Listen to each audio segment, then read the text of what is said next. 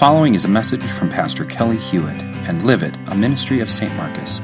For more information or for message notes, go to www.liveitmke.org.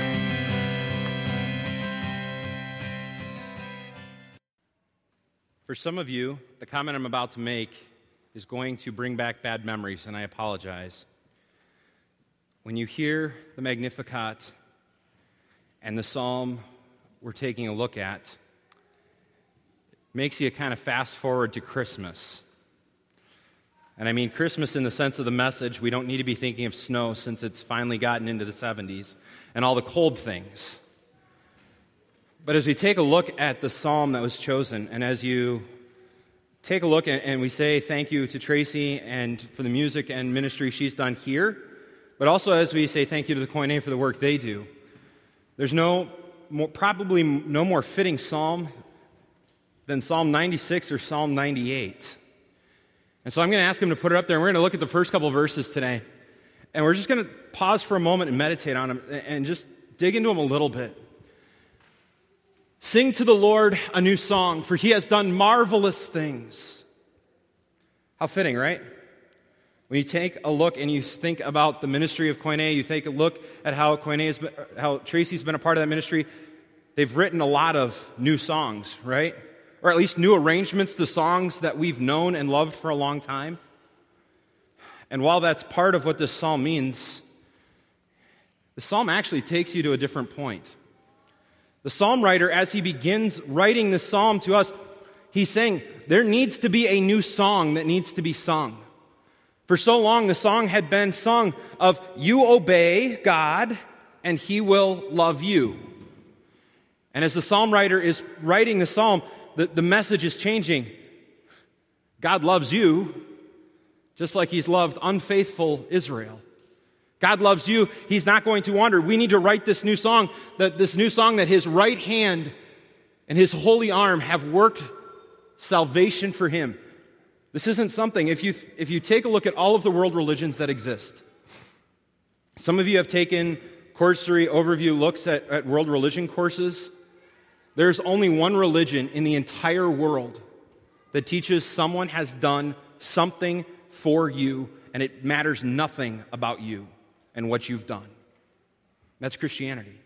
And that's the song that he's saying. Sing a new song. Sing a song that the people will want to sing. Sing a new song that people are going to rejoice. Sing a song that people are going to get people into the Word because they need to hear this fantastic message that the Lord has worked out salvation for each and every one of us. It doesn't matter how good I've been. It doesn't matter if I've lived the right lifestyle, eaten the right foods, or paid enough money to the right organizations. It says it's all about Him. The Lord has made His salvation known and revealed His righteousness to the nations. He says, guess what? I've put my power on display for you. If you take a look at the rest of the psalm, you get this picture of the world testifies to the fact that Jesus is who He said He was.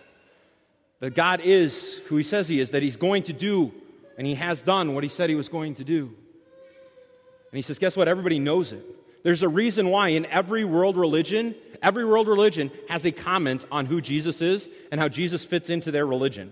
Do you realize that? Everything. Every world religion has a comment on who this Jewish guy was who lived around 0 AD. Everybody does. Why? Because they all have to testify to the fact that He lived and have to justify to the fact that He was a monumental figure in history. And God says that the reason for that is because, hey, I'm going to make myself known. I'm going to make it known that I have sent my Son to die for your sins, and it doesn't matter who you are, what walk of life you've come from. Because He loves you, I love you, and have sent Him to die for you. He has remembered His love and His faithfulness to Israel. This is one of those pictures. If you take a look at Scripture, even if you do that high-level overview of the Old Testament, there's one thing you're going to learn really quick. It's not that Israel was such a lovable group of people. They're a lot like 21st century Americans. In many respects, they're a lot like 21st century Milwaukeeans. They were hard-headed, they were stubborn, they wanted to go their own way, and yet what does He say?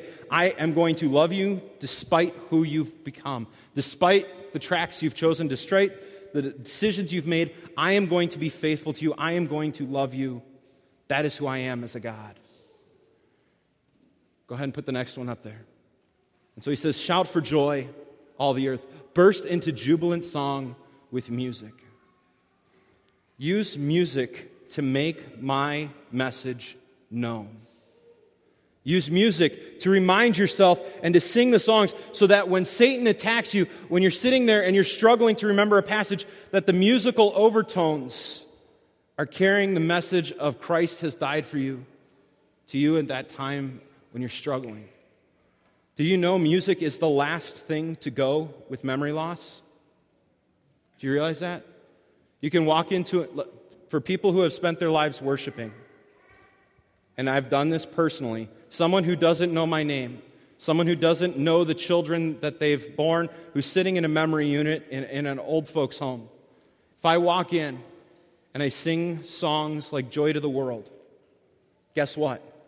They have instant recall, many of them.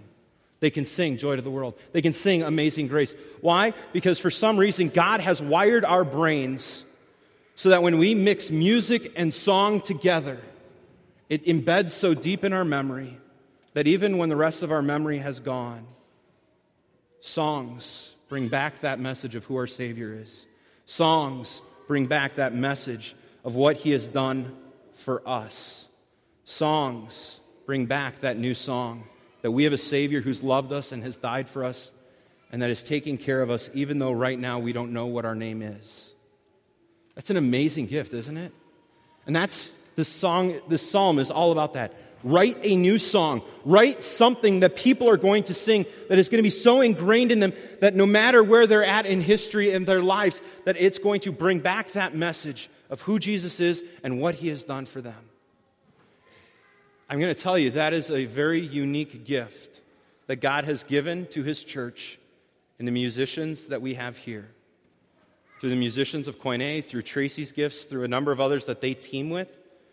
There's a lot of Christian music being written that don't have this sole message of who Jesus is and what He has done for us.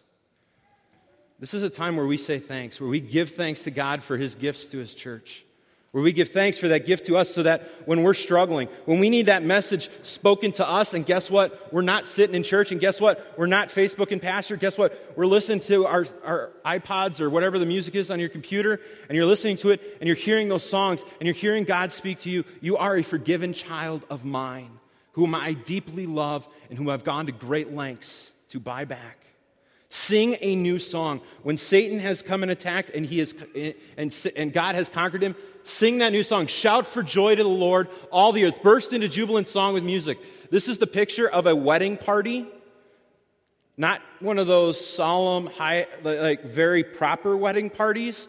This is that wedding party where somebody brought the air horn, and as soon as you say, you may kiss the bride, the party begins, and it is just this great celebration. That's the picture he's laying out. Make music to the Lord with the harp and the sound of singing, with the trumpets and the blasts of the ram's horn. Shout for joy before the Lord, the King. This huge picture he has. Make a lot of music. Make a lot of joy. Don't be quiet about praising what God has done for you. And he closes us out. And this is where I tell you this is the Christmas theme, because the theme for the song Joy to the World is from Psalm 96 and Psalm 89. Let the sea resound and everything in it, the world and all who live in it. Let the rivers clap their hands. Let the mountains sing together for joy. Let them sing before the Lord, for He comes to judge the earth. He will judge the world in righteousness and the peoples with equity. This is why we sing the message. This is why we sing His song, so that the world may know He is coming. And then when He comes, He is going to judge. And for those who know Him, this isn't a scary thing, because we know the songs. We know that new song that He has placed in our hearts, that He has won our salvation. So let us continue to sing a new song. Let us continue to thank God for the gifts of musicians and those who craft the songs for us to sing, that they continue to write songs that focus us on our Savior, so that we can praise Him and glorify Him, that the world may know who our Savior is and what our God has done. Amen.